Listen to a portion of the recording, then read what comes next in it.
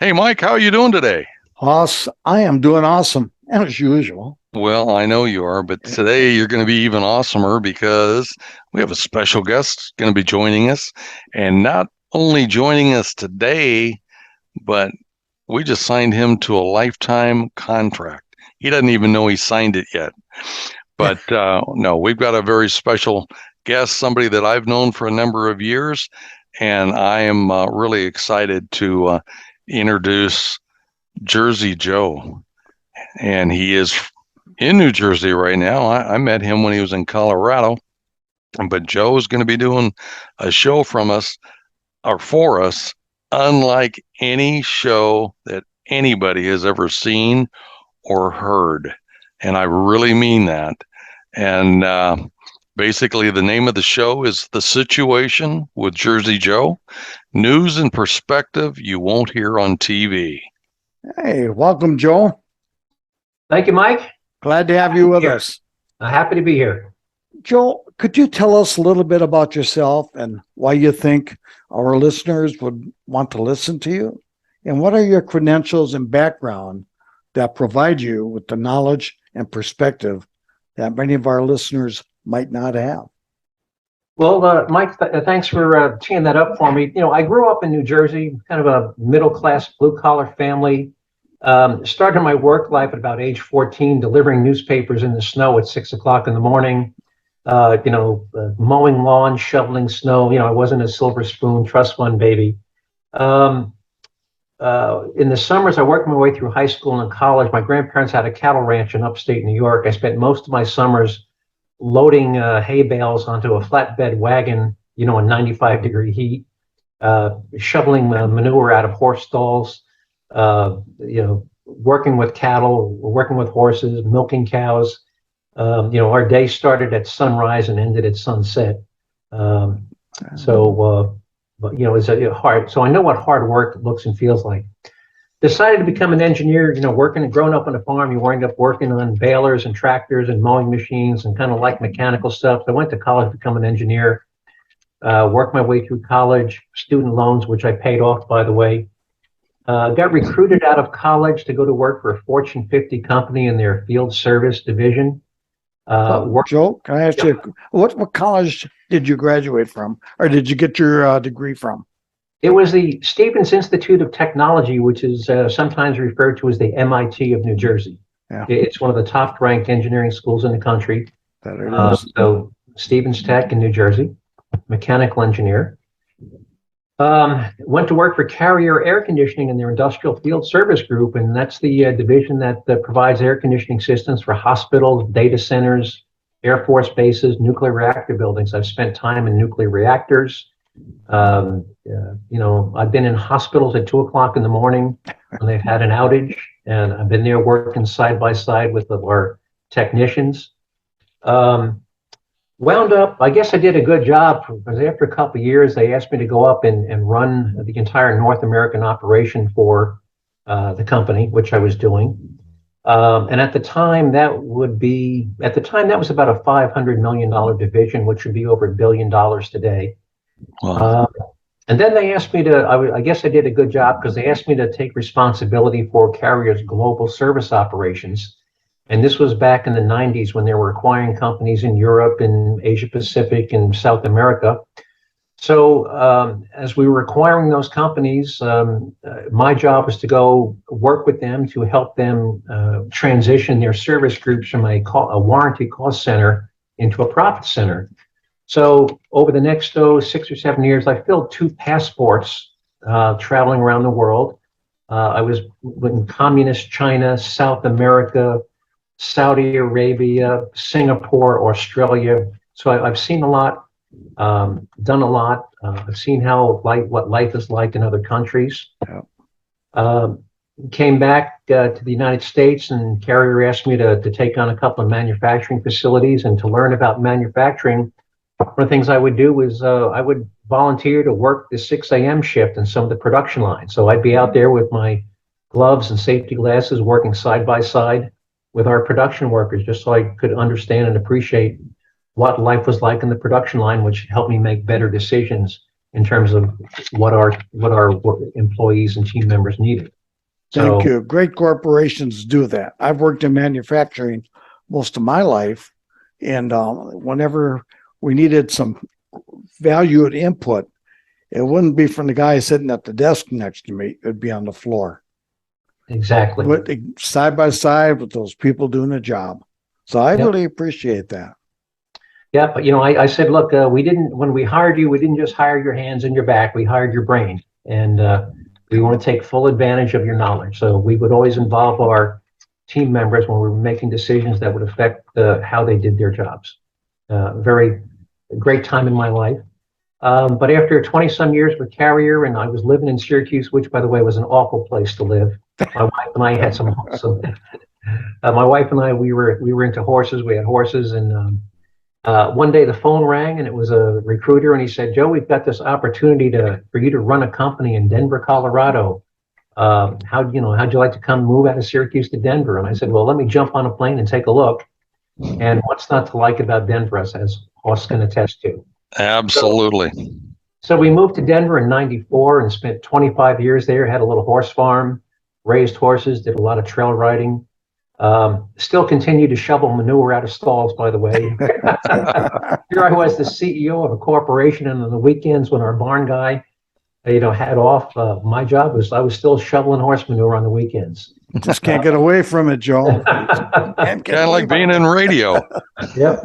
By the way, I did discover the fortune of how to the secret of how to make a small fortune in the horse business, and the way you do that is you start with a very large fortune, and before you know it, you'll have a small fortune. Right.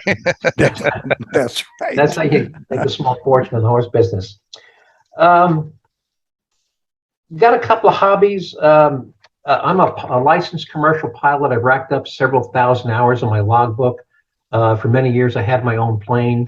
I got recruited but before that, by the way, I did start, after that company that I was working for got sold to a big Fortune 100 company. I did start, founded and ran a couple of companies that are multi-million-dollar companies, very successful companies. At one point, I was asked to go move to Illinois, which I didn't want to do. And just about the time I was mulling that over, I got approached by a venture capital group to run one of their companies. And I said, "Can I stay here in Denver?" They said, "Yep." So I did that, and it was a great opportunity. At the conclusion of that episode of my life, these guys were all Wharton Wharton MBAs. Said, "Joe, we don't have anybody with operating expertise on our team. How'd you like to come be a partner in our venture capital group? And your job is going to be to look at potential acquisitions, tell if we think it's a good company to make an investment in, and if we invest in those companies, to work with the management teams to help them accelerate the growth of the company and improve their profitability and grow their market shares." And so for the past 20 some years, that's what I've been doing. I've been one of those evil venture capitalists. Proud to say that there's never been a single company that we've been involved in where we didn't grow the employee base and improve the employee wage scales and benefits. One of the things I learned early on is that your most important assets are your people. And not only do you need to attract good people, one of the keys to success is not only attracting them, but keeping them and keeping them happy. So that's been kind of our business model, attract and retain top talent. And that's what I've been working on. And at the moment, I'm still involved. I'm on the board of directors of 2 oil field services companies in Texas. So when it comes to topics like the oil industry and fracking, and is fracking good or bad, and what is fracking, I am intimately familiar with what goes on in the oil fields. I've spent many, many hours next to an oil rig or next to a fracking operation. So one of the things I'll be talking about at some point, not today, but in future shows is, what is fracking and is it bad for the environment? So that's the type of insight I would hope to share with your listeners. That would be a great topic to share, especially nowadays when is it worth the venture to do it? What is the cost associated with it? Is it good? Is it bad? You can bring that to light. I can absolutely talk about that. I can tell people how much it costs to drill an oil well, how long it takes to drill an oil well, and all the other ins and outs. I'm also avid hunter. I probably have more guns than I should. Is that possible? Yeah, not in today's world. Wow. Kind of a say, and my political, where's it political? I like to, excuse me, I'm a kind of a conservative libertarian. I'm a fiscal conservative, but I'm kind of a social progressive. If two gay people want to get married, God bless them. I think it's great. I've not hung up on the social aspects, but I think liberty and freedom. I think less government is better. And Joe, I have a question for you. I know you're a Mensa member. Could you kind of explain what a Mensa member is and what it takes to become a Mensa member? Mensa, Mike, for those who are not familiar, never heard the term Mensa, MENSA, is a international high IQ society. It's for people who have an IQ in the top 2% of the population. You have to have an IQ above 150. And it's a great organization. They have a great knowledge sharing. There's great newsletters, magazines. You learn things. I learned it. I think I know a lot, but every month when I read the monthly Mensa publication, I learn new things every month, and I intend to share with the audience some of the things I learned in terms of science, technology. In fact, one of the things I will do from time to time is I'm going to call it the Science Minute, and whether we talk about black holes or fission versus fusion reactions, artificial intelligence. I find some of those things fascinating, and I would hope to share some of the more interesting things with your listeners. Well, I'm looking forward to that myself. Boy, I am too. I really am. It's going to be good stuff. Okay. The one thing that Joe can do, and I've watched him do it, he still knows the art of discussion and debate. Anymore, the world has become very, very political. And you walk into a room and you announce that you're a conservative and somebody else says they're a liberal. Immediately, you guys don't like each other. You may not know why, but you've been told by CNN or Fox or whatever program you listen to and watch that the other side is evil. And I'm a conservative, but I've gone over to some of the liberal sites, and I know Joe has too. And I know the other side is just as passionate about their position as I am about mine. And a lot of times we say the same thing about the other side and just substitute names.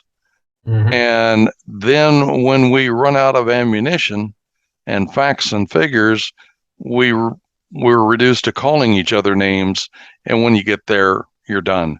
But I've watched Joe on live radio discuss with a guy, not scold him. He was very respectful, but the show host that he was a guest on was very much in favor of gun control, meaning that he didn't think anybody should have guns.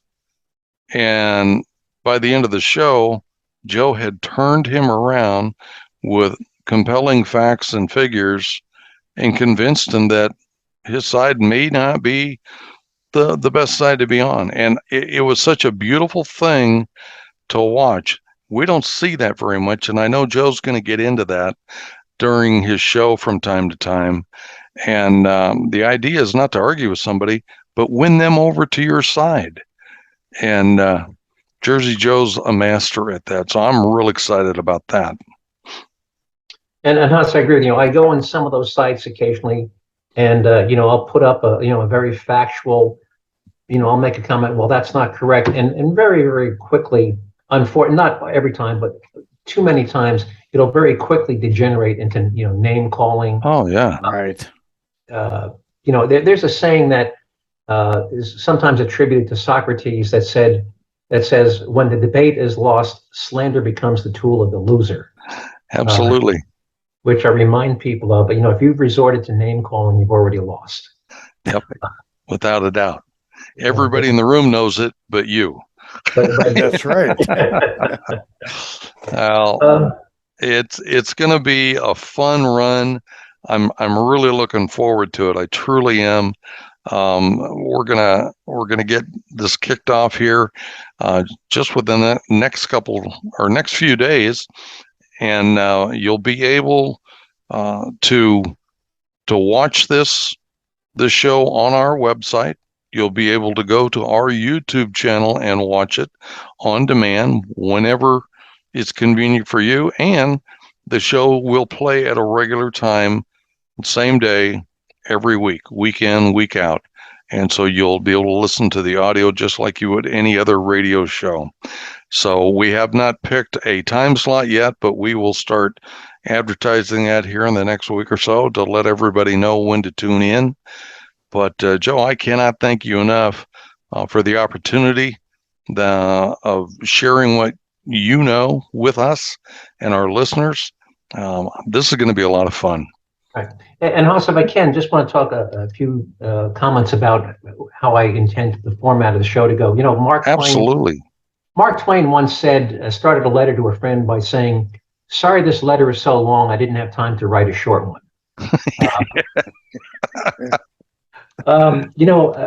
And I've never listened to, I've sampled guys like Hannity and when he was alive, Rush Limbaugh and some of these guys.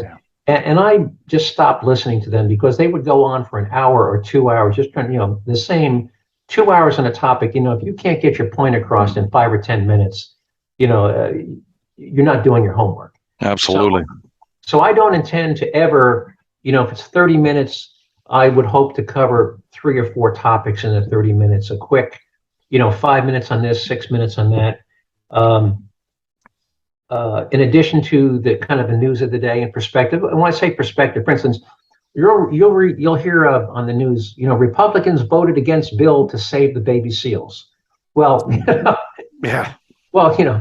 Why did they vote against? Is it because they like, baby seals being killed? No, that's not the reason. There was clearly some other reasons why they voted against the bill, not because they don't like baby seals. So right. What you won't hear is when you hear about, the evil Republicans voted against the bill to save the baby seals, you're going to hear as Paul Harvey used to say, the rest of the story. What was the logic? What was, why did they vote against the bill? What else was buried in the bill? Yeah. And it certainly had nothing to do with baby seals. As I mentioned, like to occasionally throw in a brief thing on developments in science, artificial intelligence, the environment. I'd like to include a quote of the day. I'm a big fan of some of the great thinkers of our time, living and dead. I also intend to have a show segment I call Taxpayer Relief Shots. And I think the best way to explain that, Haas, could you play the clip of the sheriff of Santa Rosa County, Florida, explaining exactly what a taxpayer relief shot is? Absolutely. I'll be glad to do that. Here we go.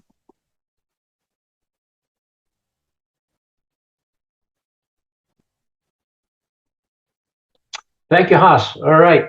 So basically what a taxpayer relief shot is, when a private citizen uses a weapon to defend themselves or a member of their family against the threat of serious bodily injury or death at the hands of an assailant or thug, and that assailant or thug winds up dead.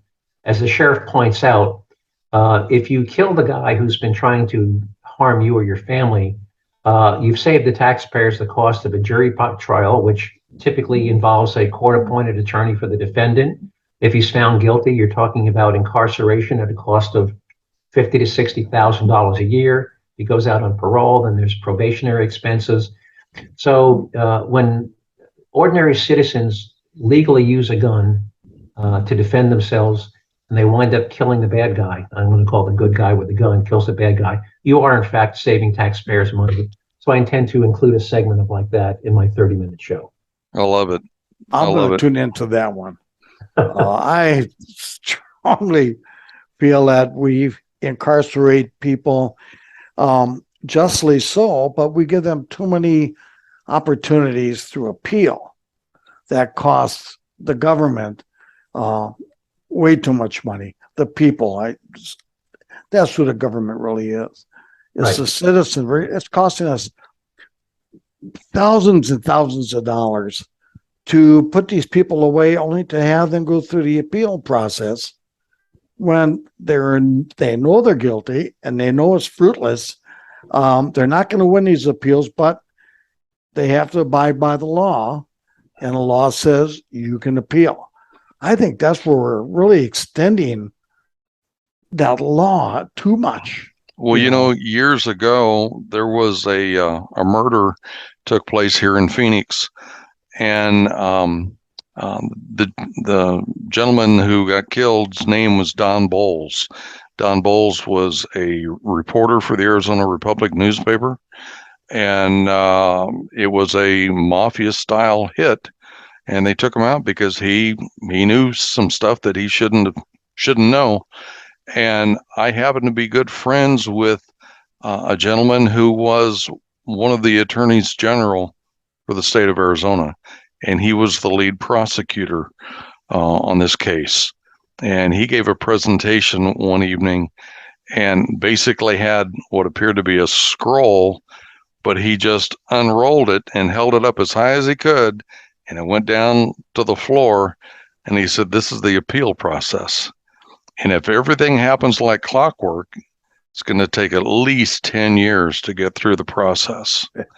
Now, there's a time for an appeal and a time for sentencing and be done with it. And, I don't know, our country is really in trouble right now. And I'm very fearful for it. We need so many things to be reformed. We need to get back to basics. And, I know Joe's going to shed some light on some of this stuff in a way that, again, you're not going to see on Fox News. You're not going to see on CNN. They say that, we're presenting you with the truth. Well, maybe what they're saying is, in fact, truthful, but they're not telling you the whole story. Exactly. And so you can put a spin on anything you want to make the facts, sound the way you want them to. In fact, when we typically, not Joe, because I've seen what he does, but when the rest of us go and we want to do our due diligence and we want to fact check something, where do we go? We start off with Google usually, or one of the sites online. And the moment we find a narrative that supports our belief, we feel vindicated. Right. There it is. It proves my point. Actually, Haas, there's a name for that, and it's referred to as confirmation bias. And it actually takes two forms. One, many people will read something outrageous, but because they want to believe it, they don't even bother to fact check it. Sure.